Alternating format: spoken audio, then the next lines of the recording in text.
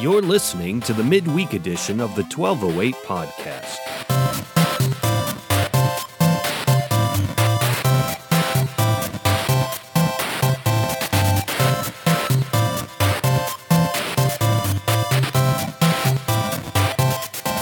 Welcome back. We are on the Tower of Babel, which is where we got to last week. And on the Tower of Babel, we took a look at the Deuteronomy 32 worldview, which reminds us that when God divided the nations, which is what we're looking at in Babel, God divides up the nations. He did so by handing them over to the sons of God, which are spiritual beings. But then God took Israel as his own inheritance, which was Abraham, right? And that's what we see in Deuteronomy 32, and that's what we talked about last week, recognizing that in Deuteronomy 32's view, God separates the nations by languages, and then he tells Abraham, I'm going to use you to bless the nations, and when we get Jesus, he sends the Holy Spirit to Christians.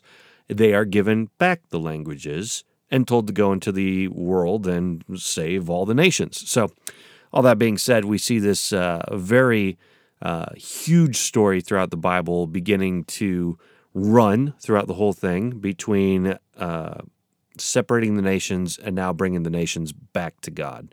The disinheritance of the nations and the reinheritance later. But what we did not talk about is why. Why did God disinherit the nations at the Tower of Babel, right? I mean, he just flooded the whole earth. It's fresh. It's ready to start over. And now he's upset that they built a building. At least that's the way that it always appeared to me when I was younger. I was like, seriously? God doesn't like skyscrapers? And I actually, as a young man trying to internalize that passage, I remember like walking around big cities and being like, yeah, God's not into this. I guess we're all just trying to make a name for ourselves, and our pride just gets the best of us. And look at these giant buildings. I guess they're spiritually sinful or something, because that's the image that we have of the Tower of Babel. That, at least if you've ever Googled it before, you probably come across an image with a staircase going higher and higher, way up into the clouds, right? And a whole city kind of built along that giant staircase.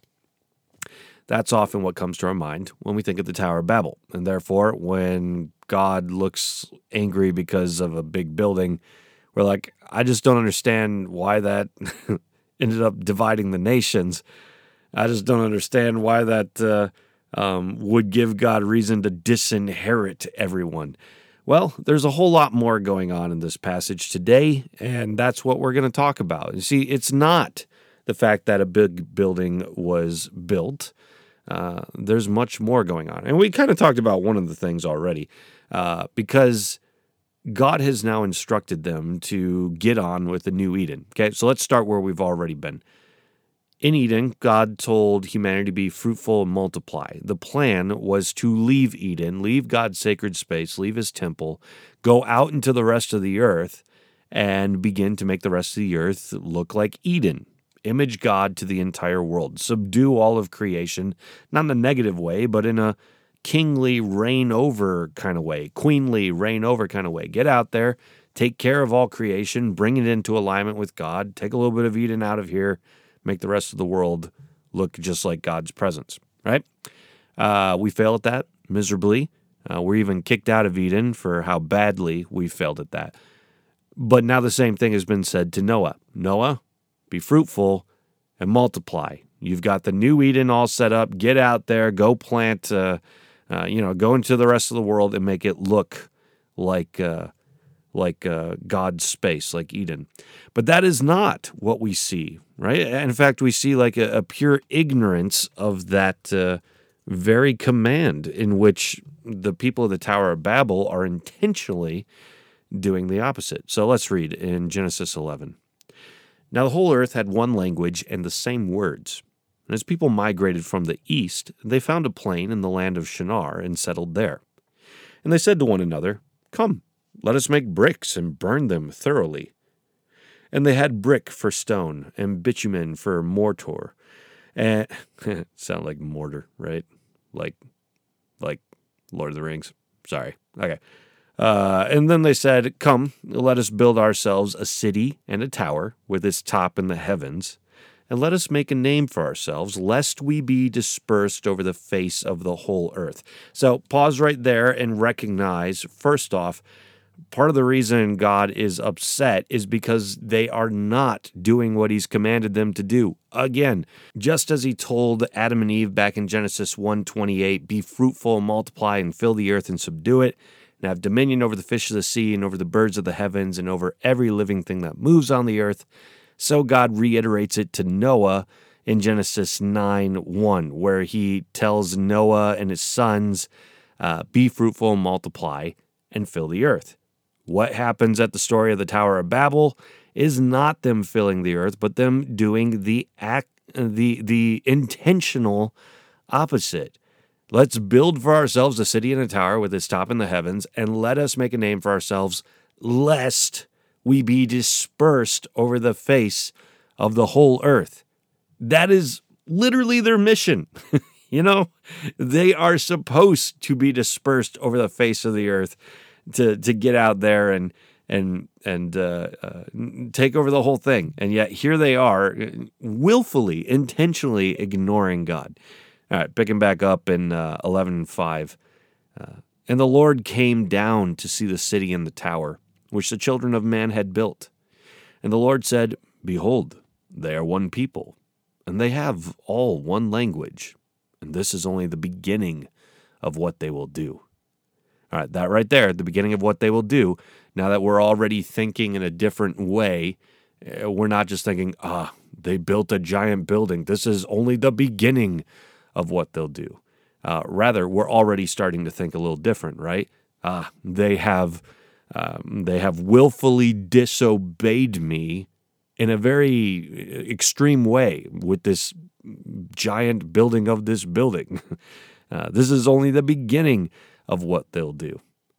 All right, and that's not all that's going on here. There's a lot more that we're gonna figure out as we get into some archaeological things, and as we also look at Nimrod back in our genealogy. We'll get there in a second, but let's finish the passage. "This is only the beginning of what they will do, and nothing that they propose to do will now be impossible for them. Come, let us go down there and confuse their language, so that they may not understand one another's speech." So the Lord dispersed them from there over the face of all the earth, and they left off building the city. Therefore its name was called Babel, because there the Lord confused the language of all the earth. And from there the Lord dispersed them over the face of all the earth. Now, one of the things that I do want to point out here, God's talking in plural form again, right? We talked about this way back at the beginning of our podcast on Genesis. Who's the us he's talking to? Well, we already learned it's not the Trinity. That idea has not been established yet. It is the heavenly council, the angels, the sons of God. You can call them whatever you want. They go by a lot of different names. And even though there's a lot of different positions, cherubim, seraphim, sons of God, angels, messenger angels, they still all tend to get kind of lumped up under the same exact kind of names. So God is talking to them in the same way he said, let's go and create man in our image. He's telling the angels, let's make man in our image, just as I made you in my image. Now, let's go make man in my image. But then God is the only one who creates, right? So he brings them into the knowledge of it. It's like kind of inviting them, but still God's the only one who does it. Hey, let's go make man in our image, but then only God creates. In the same way, it happens here, right? Let's go down and confuse their language. But then it says Yahweh is the one who dispersed them over the face of all the earth. So are the angels kind of invited into the plan or to see the plan, the heavenly host? Do they get that chance? Yes. But are they the ones who actually do the work in these cases? No, these things are reserved for God. But still, he invites them to participate in the knowledge and the watching, if you will. All right, so what are some of the other reasons that the Tower of Babel is so bad that God would want to confuse everyone's language? Well, it starts with rebellion, and that takes us to Nimrod. Okay, Last week, we went through a genealogy. Genealogies tend to be kind of boring. We zone out. We don't pay attention. But if we were to pay attention, we would notice that within this genealogy, there's somebody who is mentioned with greater detail. This always tends to happen. It's part of the reason that we want to keep our eyes open in genealogies. Like Enoch, right? If we were following the pattern with Enoch, everybody died in the genealogy, but Enoch, for some reason, just goes to be with God, as though he didn't die. But here in Genesis 10, we see someone else capitalized upon, and his name is Nimrod. Now, when we look at Nimrod in Genesis 10:8, here's what it says. Cush fathered Nimrod. He was the first on earth to be a mighty man. He was a mighty hunter before the Lord. Therefore, it is said, like Nimrod, a mighty hunter before the Lord. The beginning of his kingdom was Babel, Erech, Akhed, and Calneh in the land of Shinar. So, actually it goes on. From that land he went into Assyria and built Nineveh, Rehoboth-ir, and Calah, and Rezin between Nineveh and Calah.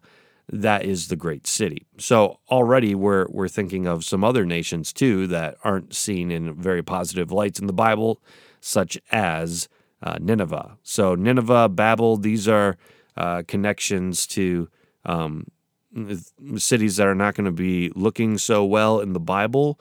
And who fathered these places, who created them? Nimrod is what they get attributed back to. And who was Nimrod?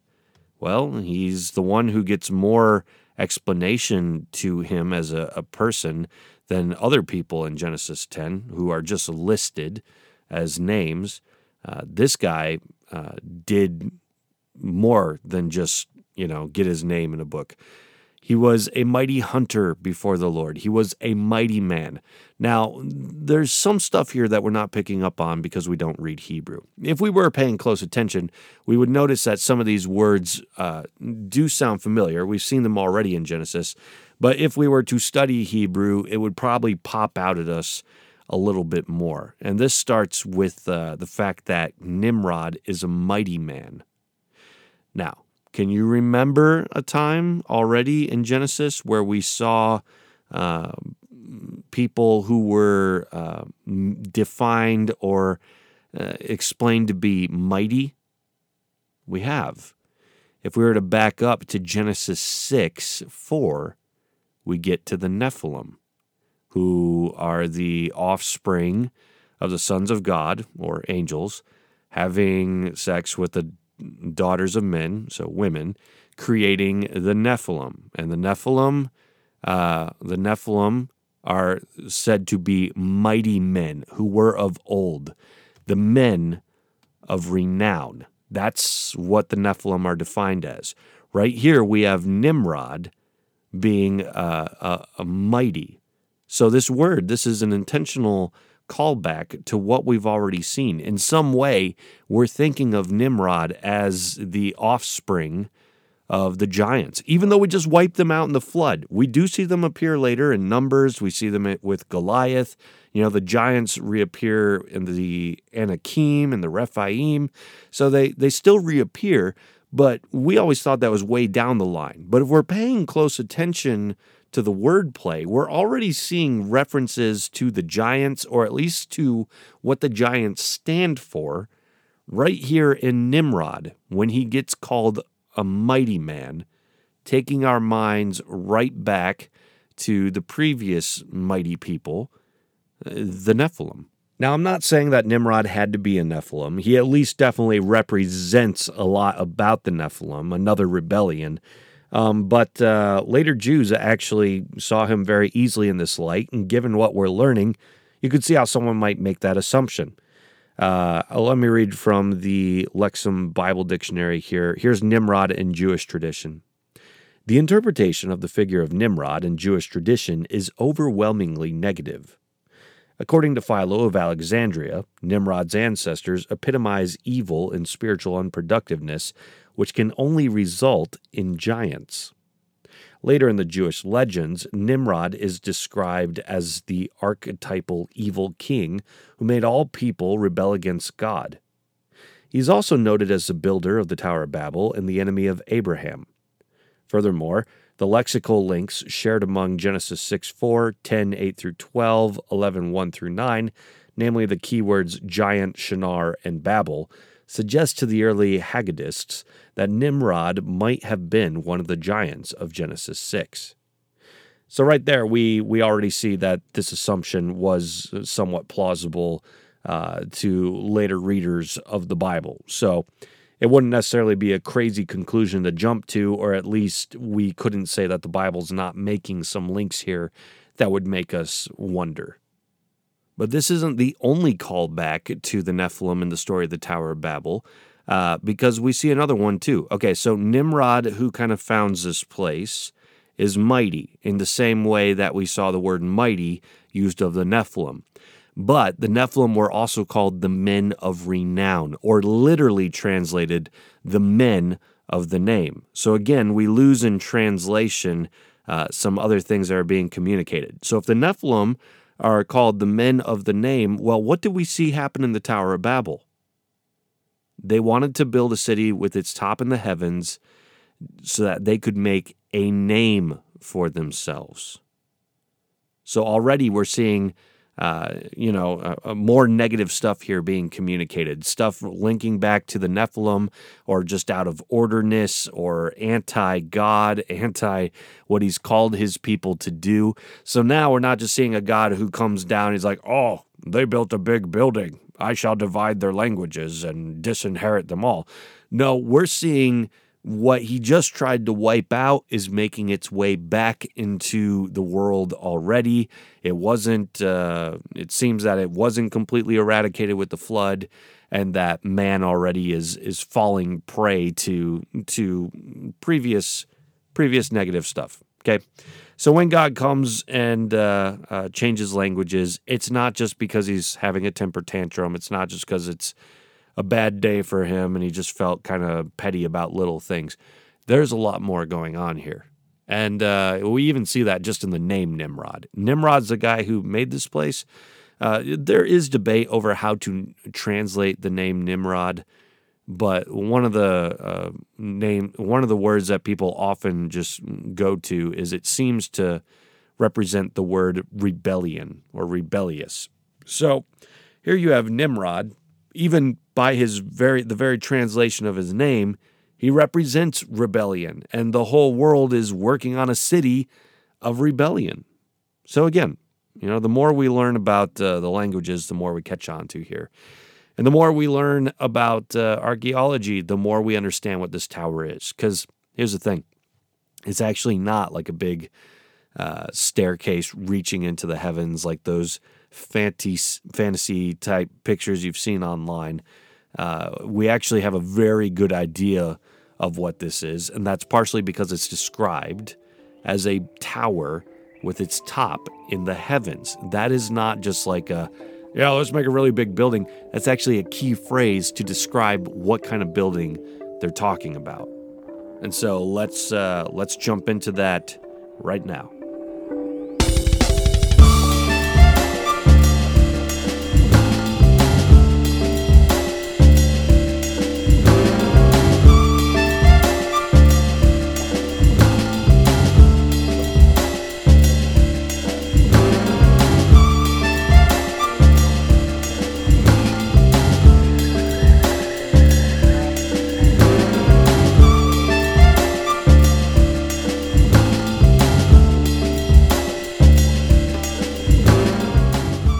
Okay, so what is the Tower of Babel?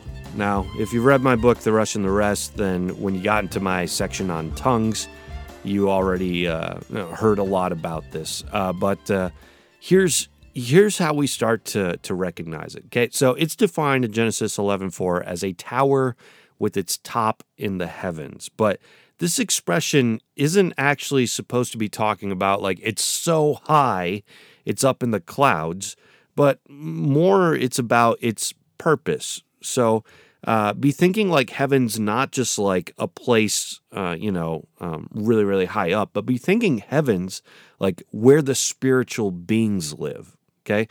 So to quote John H. Walton, one of my favorite Old Testament scholars, in his book, Ancient Near Eastern Thought in the Old Testament, in which he just goes through tons of ancient Near Eastern stuff to help us understand the Bible better.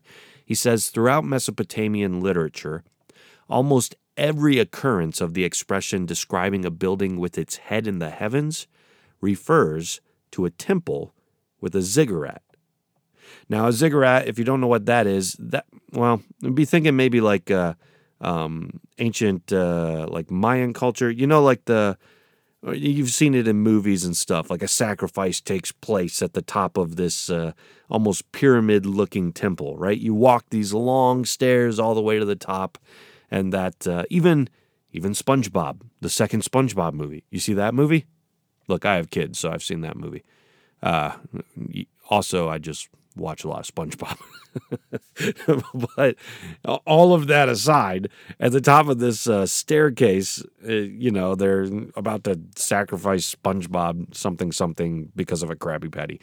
That doesn't have anything to do with what we're talking about, just trying to help you remember what a ziggurat is. So ziggurats were stairways or ramps to the heavens in which they hoped that their gods would descend from the heavens to the earth to like this welcoming place. Not necessarily sacrifices up there, but like this like little house at the top where there might be a small room prepared for the deity to make a home in. And then that deity, these gods, if they were willing, which humanity hoped that they were, these deities would then be able to walk all the way down the stairs to come down into a temple at the bottom to be with humanity. So, that being said, here we have a very interesting portrayal showing us again that God's not just mad that there's a big building. Oh, this is the first thing humanity does. Everything else will be awful. No, it's rebellious. It's connected to rebellion in the past that was attempted to be wiped out already, and now it's already resurfacing. And it's connected to the false gods, to false worship. It's connected to even, the Nephilim in ways that we can now see. So all that being said, we start to see like, yeah, of course God's upset. They are to be people who follow after him. They're to be people who image him to the world, who go into the entire world and populate it with God's presence and subdue it as imagers of God would do, so that Yahweh takes over the entire earth through these humans in which he's given the authority to take over the earth and take care of it on his behalf. And what are they doing instead? Everything the opposite. The Tower of Babel is not just a giant building. The Tower of Babel is like, the new rebellion made by a guy whose name is literally Rebellion. And everything that's been tried to be wiped out before. I know, I'm just repeating myself, but it's all resurfacing. It's all coming back in right here. Now, John H. Walton actually sees this. He imagines that there is this city here going on as well, right? Because we see that they build both a city and a tower. So in Walton's mind, he thinks that the Tower of Babel is like a temple complex featuring a ziggurat, which was designed to make it convenient for the god to come down to his temple, bless his people, and receive their worship. Now, this doesn't sound anything like what we want for God, right? So this is going a very bad direction. So if you're wondering why were the nations turned over to the other spiritual beings and God just chose Abraham and started from scratch all over again right after the flood, right after the Tower of Babel, well, now you know. Humanity has proved over and over again that they are incapable of following through with God's mission. They are incapable of steering clear of sin. They constantly find themselves back with rebellion over and over again. Our stubbornness to this point, I mean, wow, right? 10 chapters. We are 10 chapters in right now, and humanity has managed to mess this up over and over and over again. We're stubborn, and we aren't following God as he hopes. And so, things are changed, languages are divided, but with the express purpose of bringing everybody back together when Jesus comes to repair the world. That's why, just as tongues were dispersed through the world at the Tower of Babel, so tongues are given back to the Jesus followers, the true Yahweh followers, much later, to go back and bring everybody out of the grip of the Nephilim, out of the grip of the false gods, out of the grip of everything that rebellion stands for, and make them right with God, justified by the blood of Jesus. So, that might be a different teaching than you're used to on the Tower of Babel, but I think it gives you a much deeper insight. There's always kind of great themes to pull out of it. I remember teaching a youth group when I was much, much younger, still in college, just telling them it's their pride that's so bad, guys. This is why God changed their language. And then I talked about pride in my life and how I was just focused on myself rather than on God, building all these towers to myself. But we might say that there's pride in the story, but now that we see it in a much fuller, contextualized, ancient Near Eastern light that's made usage of the intentional Hebrew words throughout it, we're like, wow, I did not see any of that coming. So I hope that's helpful to you. Feel free to always send your questions. Just go to 12voightgreenwood.com and write down any questions you have in that little Q&A box. That'll come to us. We'll try to address that on future podcast episodes. Likewise, if you like what you're hearing or it's giving you deeper insight that you want to keep getting more of and share with others, if you're on iTunes, it always helps us if you just leave a little rating at the bottom. You just click a star real quick. That'll help it get out to more people as iTunes recognizes that it's been useful to you. So with all that being said, we will return to Genesis next week. But man, this is taking some time. We're 10 chapters in. We've been talking about this for months. So let's keep doing it. Let's see where God leads us. And as we close out here, I wrote a song way back in the day about the Tower of Babel. It was well before I knew any of this stuff. But it's not very often that you can make use of a song about something so specific. So here it is in today's podcast as we wrap up. Well, we once all had one language, we shared a common speech, and as we all moved eastward, we chose a place to be. Where brick by brick we built it, a beautiful city. It would stretch up to the heavens and tower above the trees. Does this remind you of anything? Have you took a look around? Have you seen the things I've seen? Are we searching for a Babel? Have we ever dropped that dream? Perhaps it's time we listen and